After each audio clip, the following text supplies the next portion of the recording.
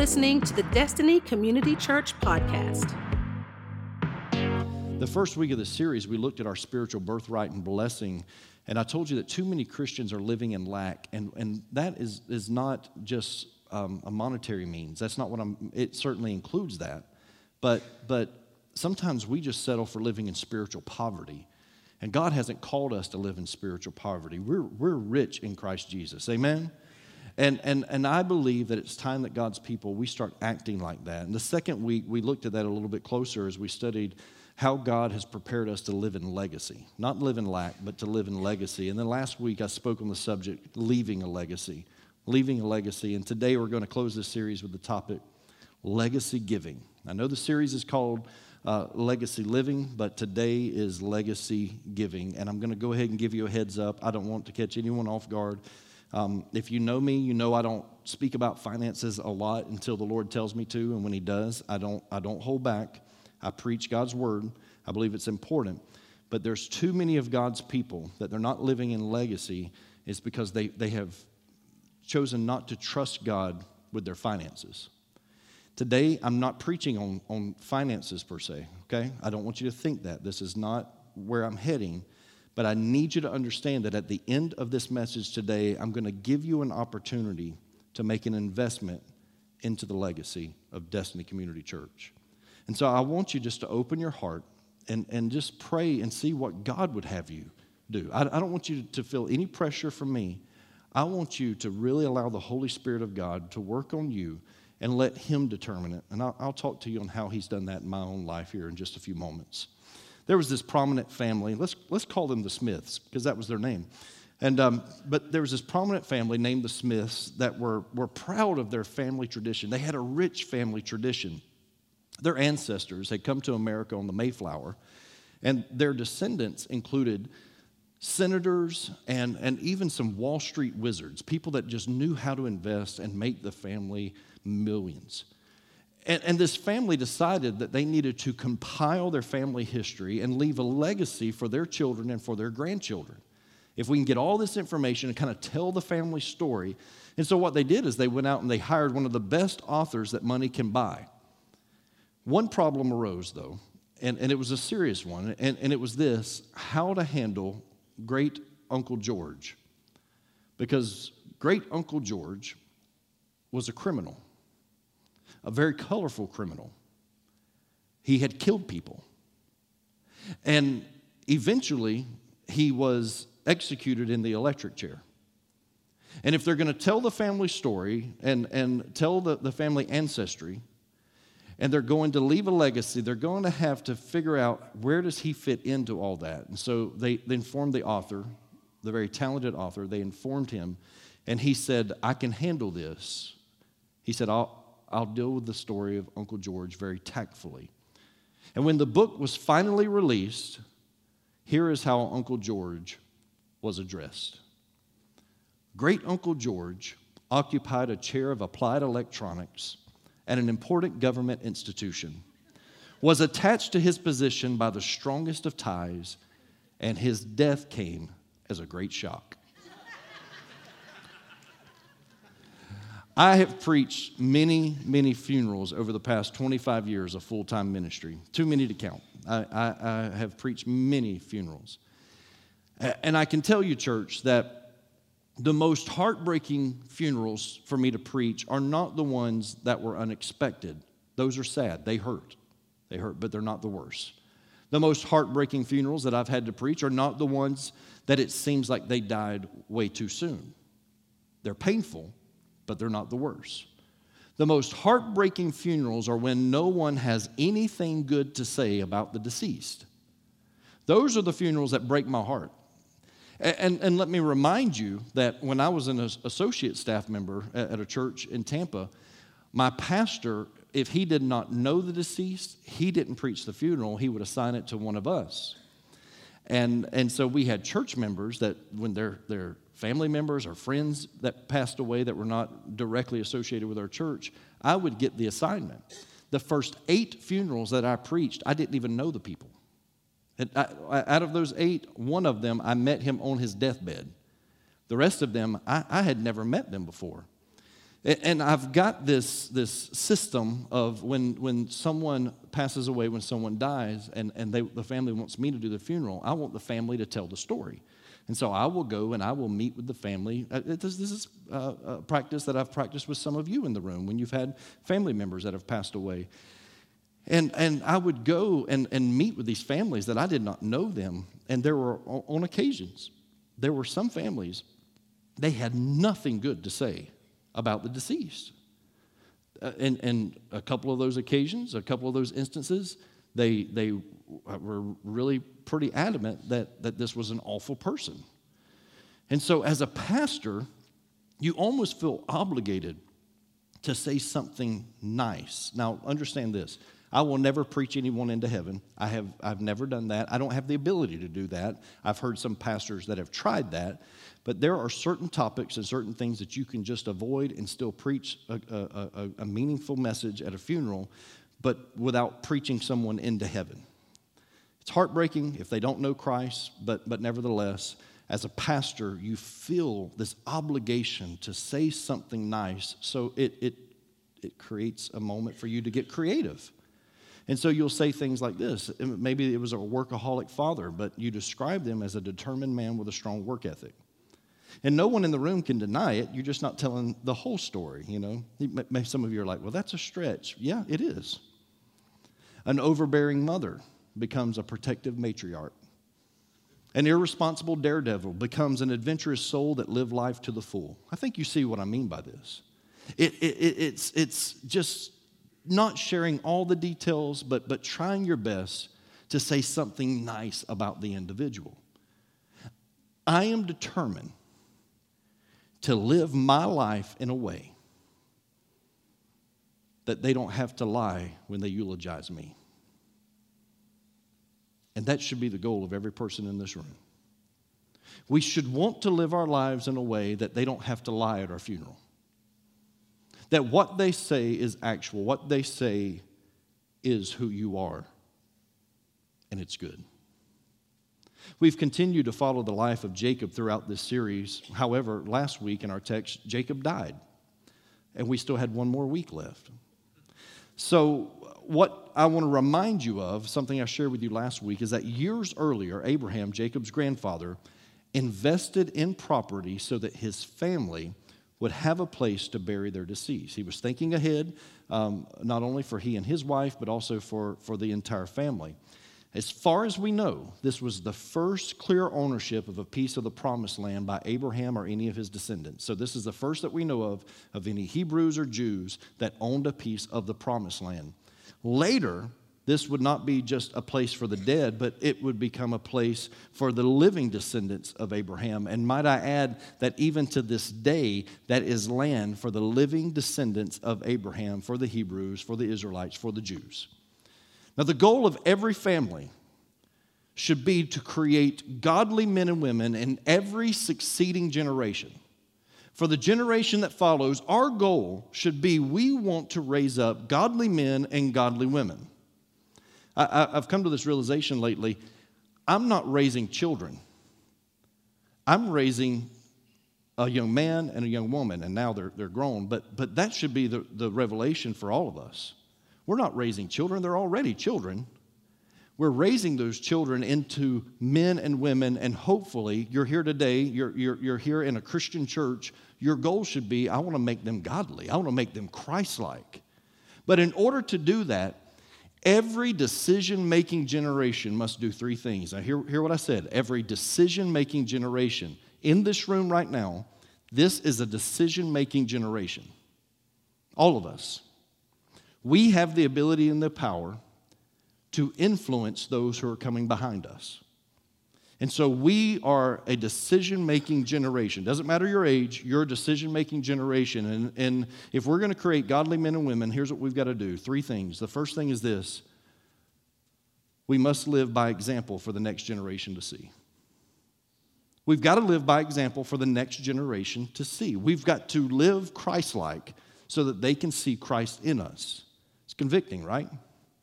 The second thing that we've got to do is we've got to instruct the next generation to do the same so that it doesn't stop with us.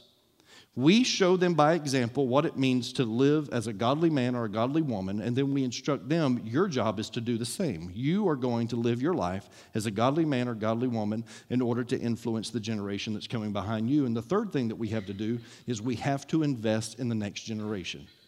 We must invest in the next generation. If we want to show them that we love them, if we want to show them that we care, then we've got to be willing to invest in the generation that is coming after us. We must provide an inheritance where our children can raise their children, and where their children can raise their children, and their children, their children.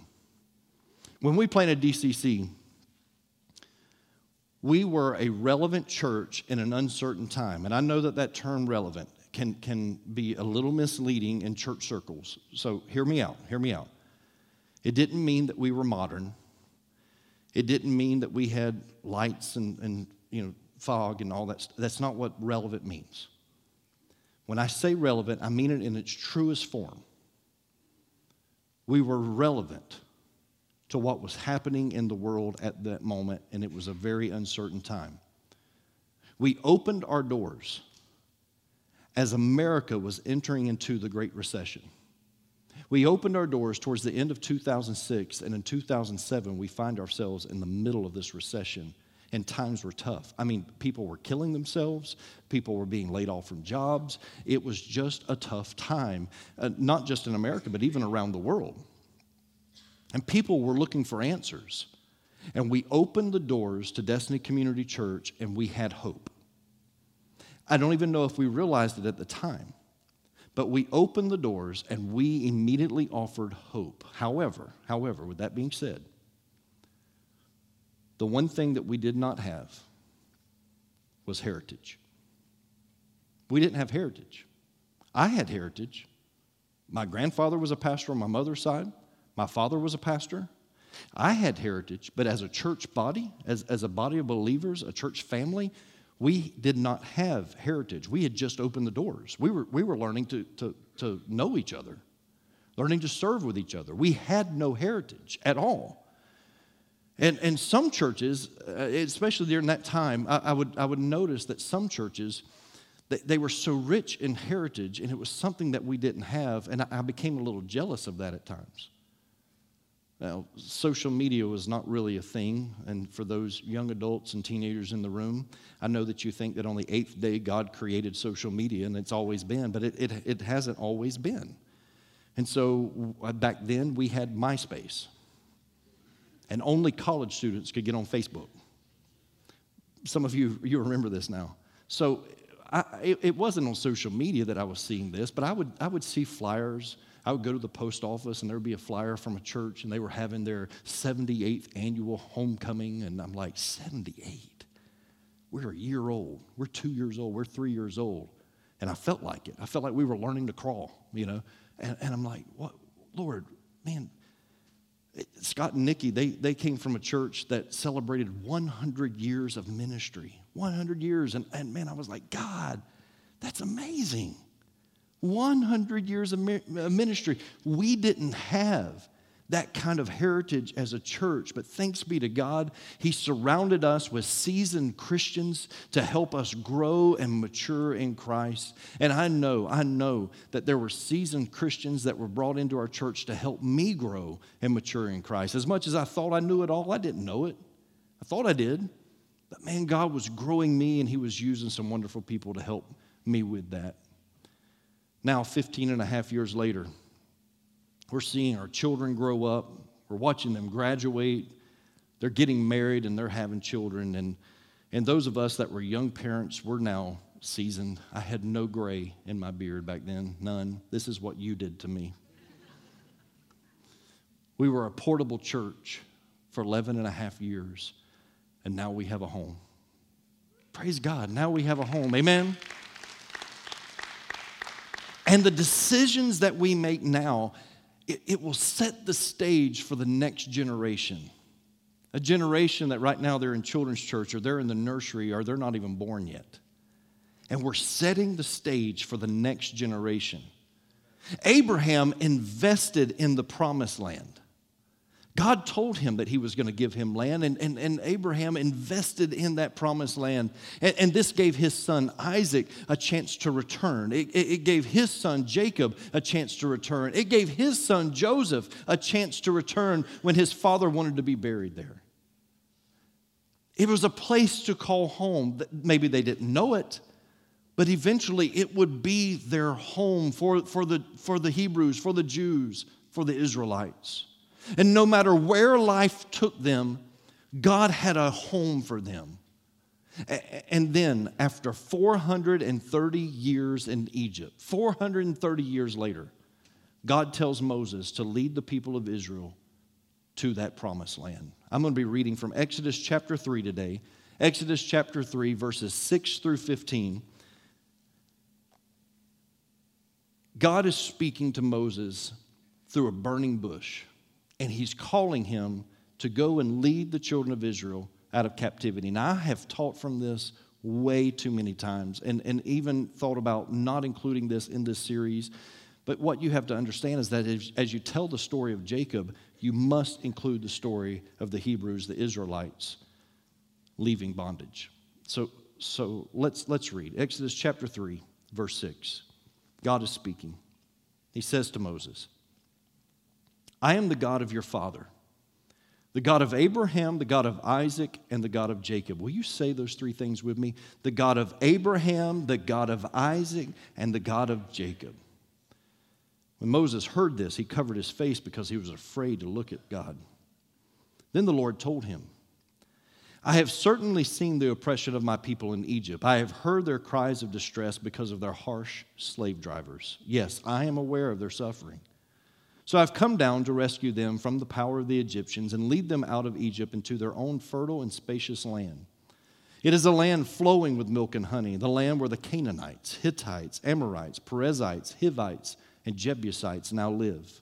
Look, the cry of the people of Israel has reached me, and I have seen how harshly the Egyptians abuse them. Now go, for I am sending you to Pharaoh. You must lead my people Israel out of Egypt. But Moses protested to God. Have you ever protested to God? It never does any good, but have you ever protested to God? Yeah. But Moses protested to God. Who am I to appear before Pharaoh? Who am I to lead the people of Israel out of Egypt? God answered, I will be with you, and this is your sign that I am the one who has sent you. When you have brought the people out of Egypt, you will worship God at this very mountain. But Moses protested, if I go to the people of Israel and tell them the God of your ancestors has sent me to you, they will ask me, what is his name? Then what should I tell them? God replied to Moses, I am who I am. Say this to the people of Israel, I am has sent me to you. God also said to Moses, say this to the people of Israel, Yahweh, the God of your ancestors, the God of, say it with me, the God of Abraham, the God of Isaac, and the God of Jacob has sent me to you. This is my eternal name, my name to remember for all generations. God says, listen, as far as it relates to my people, the Hebrews, as far as it relates to the Jews, he says, from here on out, they will know me as the God of Abraham, the God of Isaac, and the God of Jacob. Three generations in succession. He says, they will know me by these three names, the God of Abraham, the God of Isaac, and the God of Jacob. Nearly 24 times in Scripture, the Bible references to God as the God of Abraham, the God of Isaac, and the God of Jacob. And the repetitiveness of this Abrahamic covenant, if you will, it made three promises. It promised land to all three, Abraham, Isaac, and Jacob. God promised land, he promised many descendants, and he promised a blessing. To all three generations, he promised that. He said, I'm going to give you land, I'm going to give you many descendants, and I'm going to give you a blessing. Church, I'm telling you, this is what we need to be praying over our children and their heritage and their inheritance. We need to be praying, God, give them land, God, give them many descendants, and God, I want you to give them a blessing. This is the prayer that we should continue to pray over our households, over our children, and over our grandchildren. God, give them land, God, give them many descendants, and God, give them a blessing. And now, 400 plus years later, in Egypt, as slaves, we see the descendants. We see them. And there's a lot of them. That part of the promise has come true. There are many of them. There were so many. They were so plentiful that the new Pharaoh, who the scripture says in Exodus chapter 1, he did not know Joseph. He didn't remember. Remember Joseph, the son of Jacob? He was made second command of all of Egypt. The new Pharaoh, hundreds of years later, has no idea who Joseph was, so he's forgot about that whole deal. And now he has made all of them slaves. The entire race has been made slaves. And he's afraid, he's intimidated by it, and he's afraid that they're going to take over. So that's why he oppresses them and makes them slaves. And the promise of many descendants, it had been fulfilled. Some Bible scholars believe they were up into the millions that were there in Egypt now. But the land and the blessing are nowhere to be found. They're not evident. They're not there. But church, how many of you know God has never been one to make empty promises? That's not our God. Our God doesn't make empty promises. Our God doesn't even make partial promises.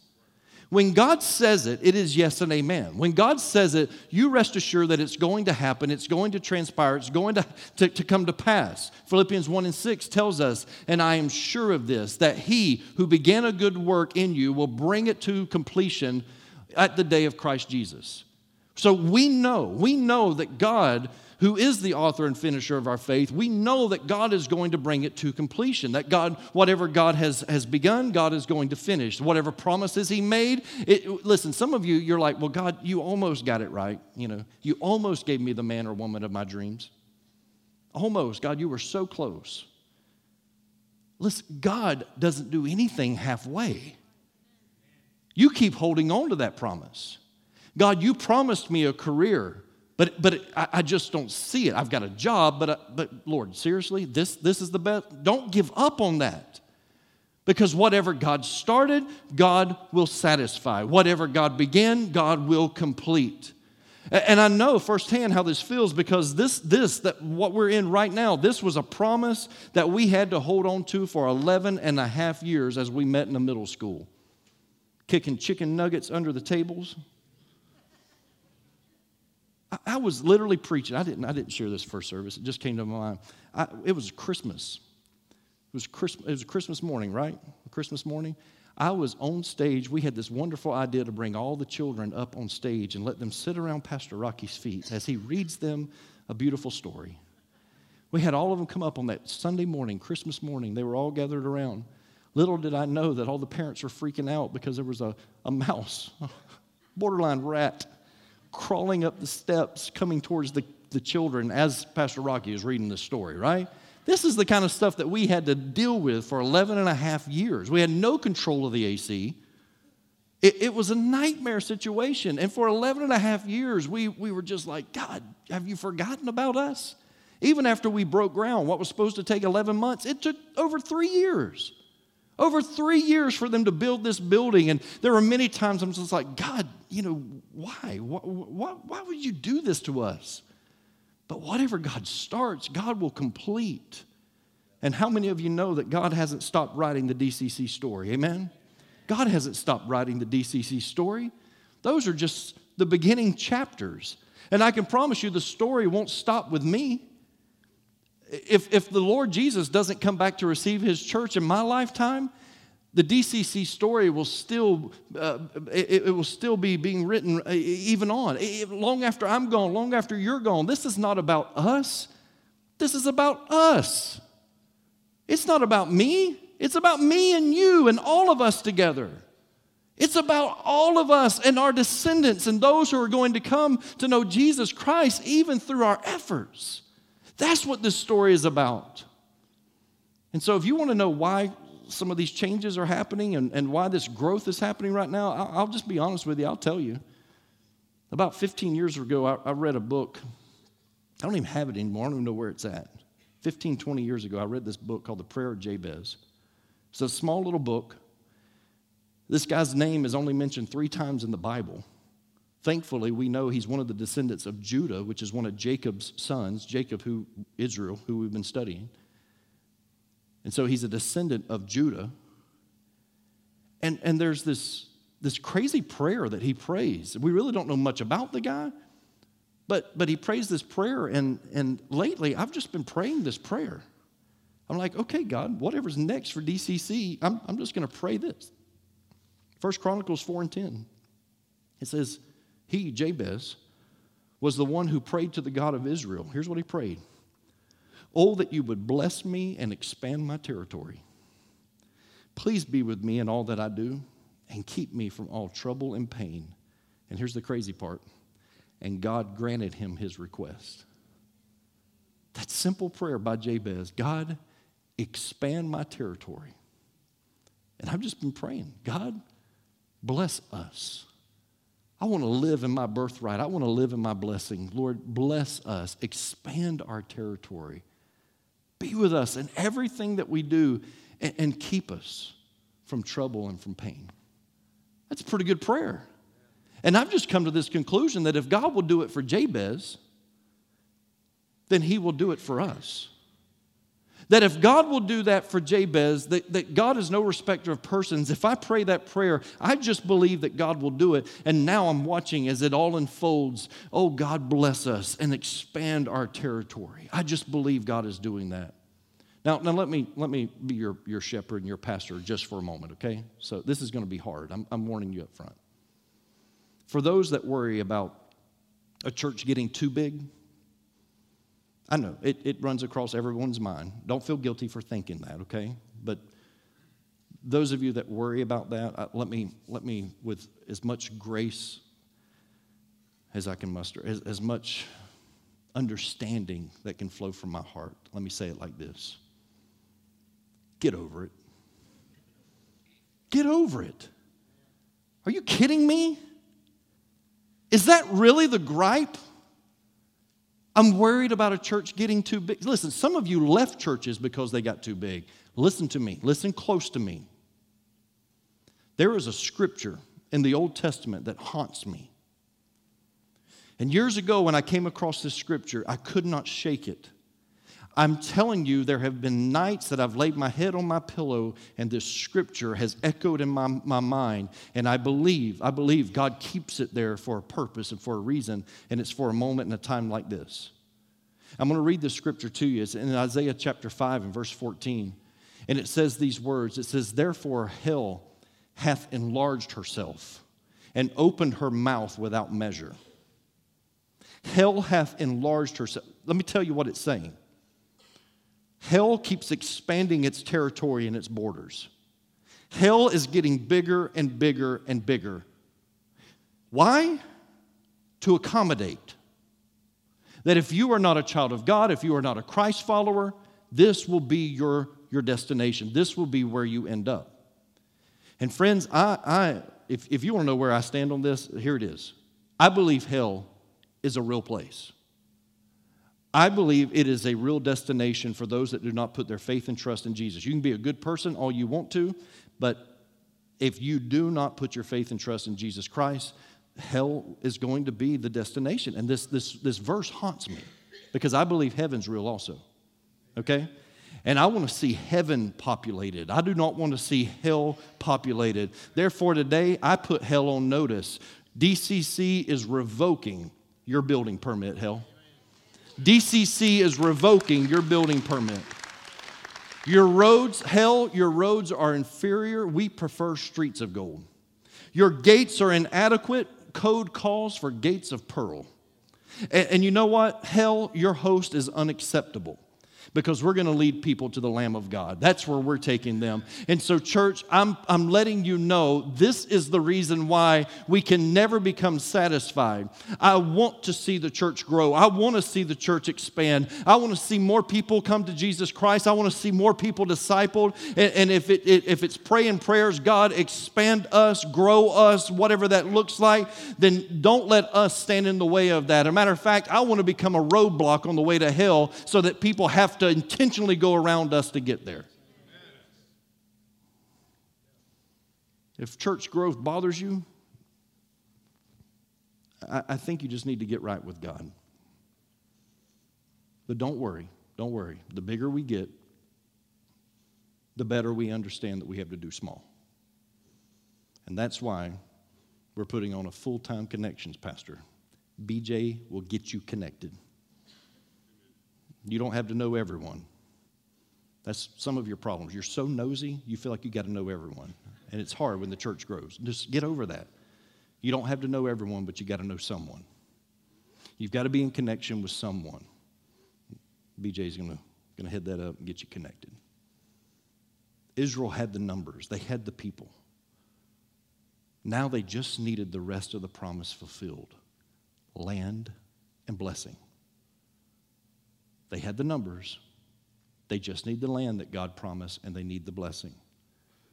And God was about to lead them to the threshold of that promised land under the direction of Moses. And you know the story, church. You know it. I'm not going to go into detail of it, but they get there to the threshold. They send in 12 spies. 10 come back and say, we cannot take this land. The inhabitants are too great for us. 2 of them of the younger generation said, we can. And the people sided with the 10. They decided not to. And for the next 40 years, they wandered in a wilderness. They were spinning their wheels. How many churches do we know of that they just spin their wheels for 40 years until a generation dies off? And here's what usually happens. That generation dies off and the church dies with it. It's heartbreaking to me.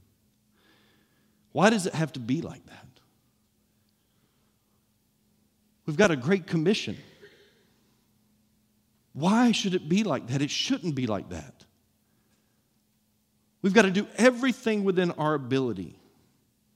And I don't want to wait, church. I don't want to wait on a generation to die off. Some people may over-spiritualize opportunities like what we have. And here's what I mean by that. They'll ask questions like this. Does God really want us to build a student center for our middle school and high school students? Is that really what God wants?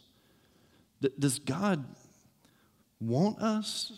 Like, did he call DCC to minister to families in Gilchrist County and in the Trenton area? Did God really call us to do that?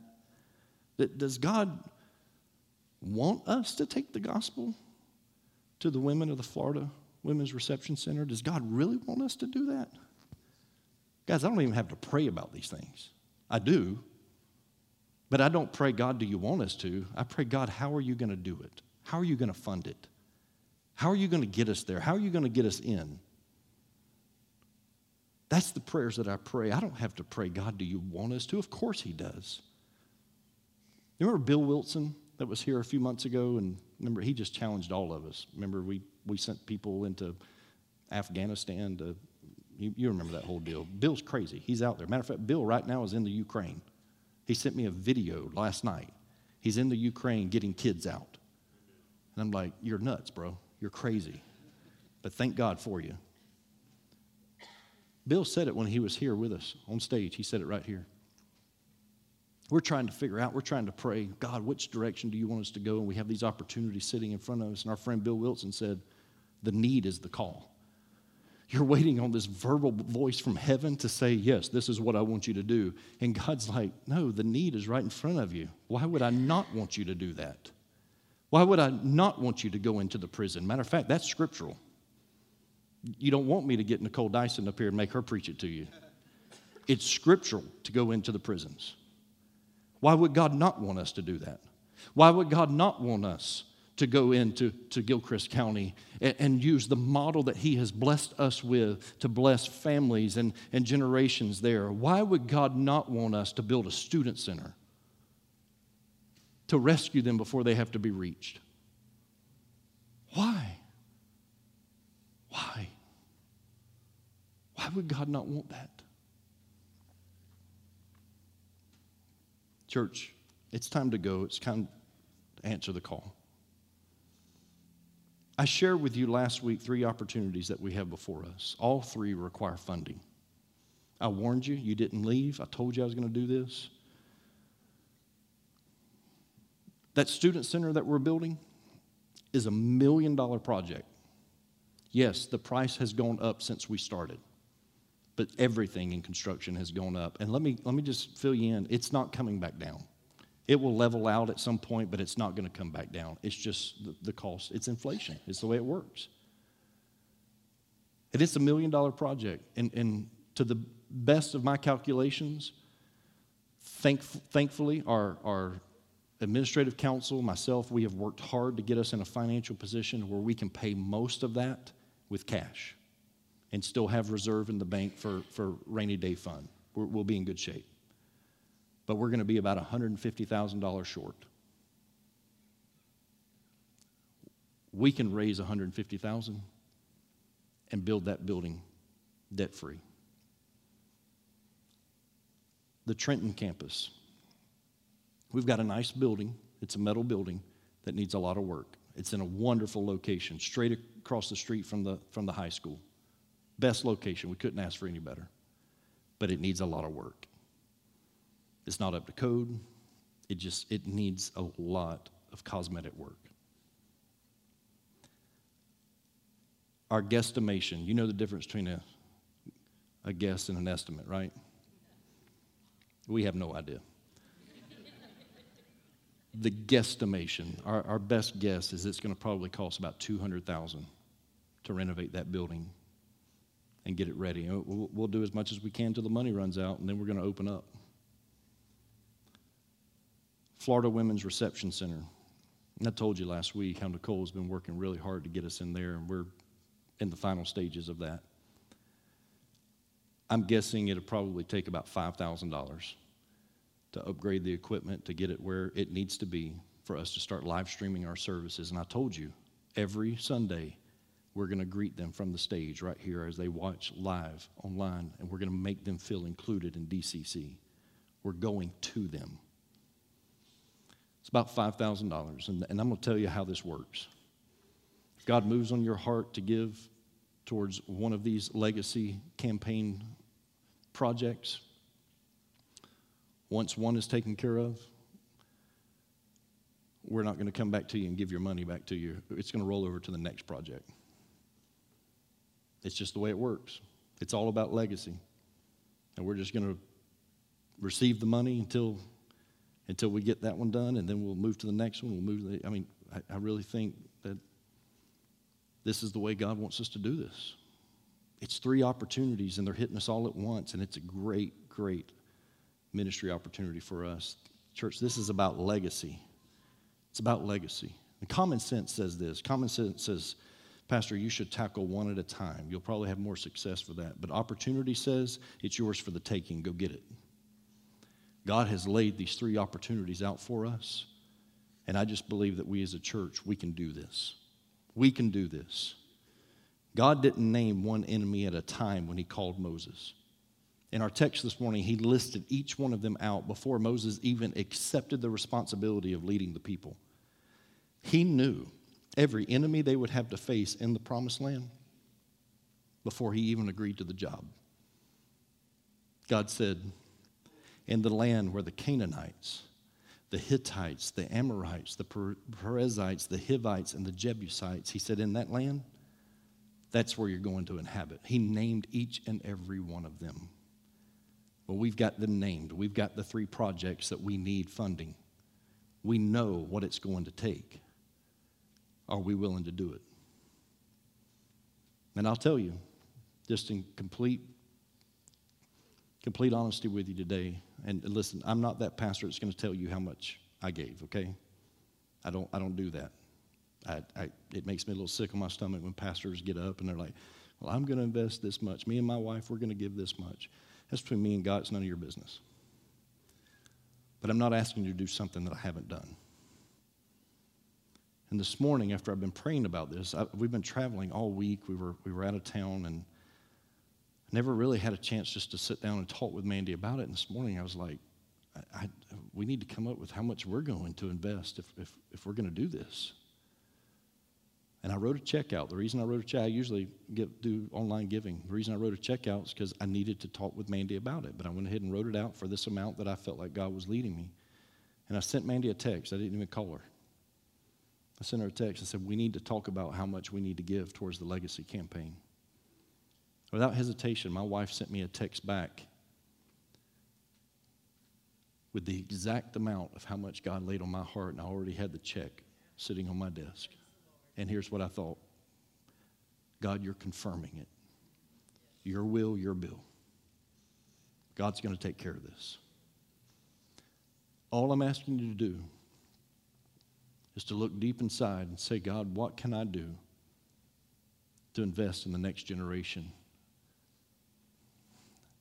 When we were building this building, after the main red iron structure was up and they started studding out the walls where you could start to see the rooms, Pastor Andrew and Deanna, they brought their kids, Riley and Lincoln, here to the property. They parked right in front, and it was a mud hole out there. I don't know how they didn't get stuck, but they parked right in front. And they were getting the kids out. When they got the kids out, Lincoln asked his dad, he asked Andrew, he said, Daddy, what's this? And Andrew said, it's our new church we're building, buddy. It's our new church. And Lincoln responded, I'll never forget this. He responded, he went, aw, Daddy, you buyed this for me? A few months later, Deanna and the kids were driving by as construction continued. And Lincoln yells out from the back seat with excitement. He says, that's mine. Daddy and all the mans built that for me. This should be the response of the next generation. They didn't ask to be a part of a church plant 15 years ago. They didn't ask to be part of a portable church. They didn't ask to inherit a $3.5 million mortgage. I know that blows some of your minds. They didn't ask for that. But the only way we could get on this property, listen, we raised $630,000 or so that we invested into this as a church body before we broke ground. But guys, honestly, that just went in to the infrastructure, the site prep, just to get ready for this. There was nothing on this property. The only way we could get onto it is to take a mortgage out, and we did. They didn't ask for that. I'm letting you know, my goal is not to stop with a debt-free student center. My goal is not to stop with one church in Trenton, one satellite church in Trenton. That's not the goal. My goal is to keep expanding our borders, keep expanding our territory, keep growing, and sooner than later, pay this off so that the next generation doesn't have to. You may think I'm nuts. You may think I'm crazy. I'm telling you, within the next 10 years, I believe all this is going to be paid for debt-free, and we're going to have money just to invest in wherever God leads us. I just know God's going to do it. He has never disappointed me all along the way on this journey.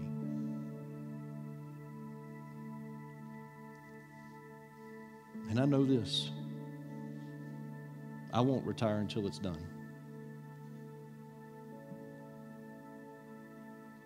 I'm not leaving this for my kids and for my grandkids. We've got an opportunity today to do something crazy for the kingdom of God. And here's how it's going to work. If you have cash or check that you want to sow into the Legacy campaign, our ushers are going to be standing at the doors on the way out. They're going to have buckets in their hands. Every dime you put in it. If you put in a check, just mark it on there, Legacy campaign. If you want it to go to a specific project, whether it be the student center, the prison ministry, or the Trenton campus, write it on there in the memo line. Whatever cash you put in there, all of this is going straight to the Legacy campaign. If you choose to give online, you can go to our website, you can go to the app, and it will list all three of those projects. It'll say Legacy Student Center, Legacy Prison Ministry, Legacy Trenton Campus, and you can give specifically to one of them. You can text to give, DCC Giving to 77977. Follow the prompts there, and it'll lead you right where you need to. I'm not asking for equal giving. I'm not asking for that. Not all of us can give the same amount, but we can all make the same sacrifice. And here's what I'm asking you to do, church. Please hear me. Make a sacrifice for the next generation. Don't give comfortably in this moment. This is a defining moment for us as a church. Some of you were not here to invest in the early stages.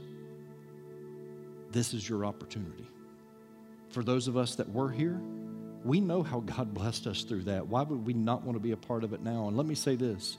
For some of you, you're going to give because your kids are in that ministry out there right now. They're in children's church. They're in the nursery right now. And you want to give to make an investment into their future.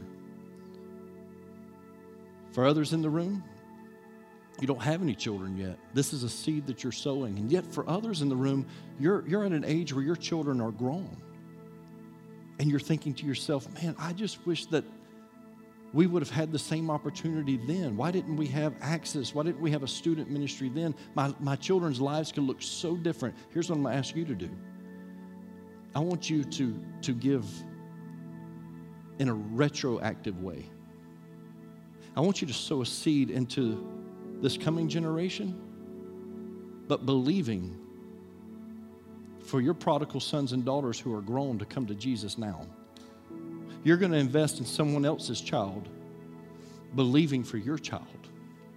And God's promised us this year the prodigals come home. If you're here and you're offended by anything that I say, listen, I promise you, I don't talk about finances very often. I don't. But here at this church, we have accountability. And that's why we are blessed. We have accountability. If you're offended by it, don't give a dime, because it will be useless to you. And God loves a cheerful giver. But if you're ready to make an investment into the legacy of Destiny Community Church and what God wants to do through us, this is our opportunity. Thanks for listening to the Destiny Community Church podcast. To learn more about DCC, including our service times and location, visit us at destinycommunitychurch.org.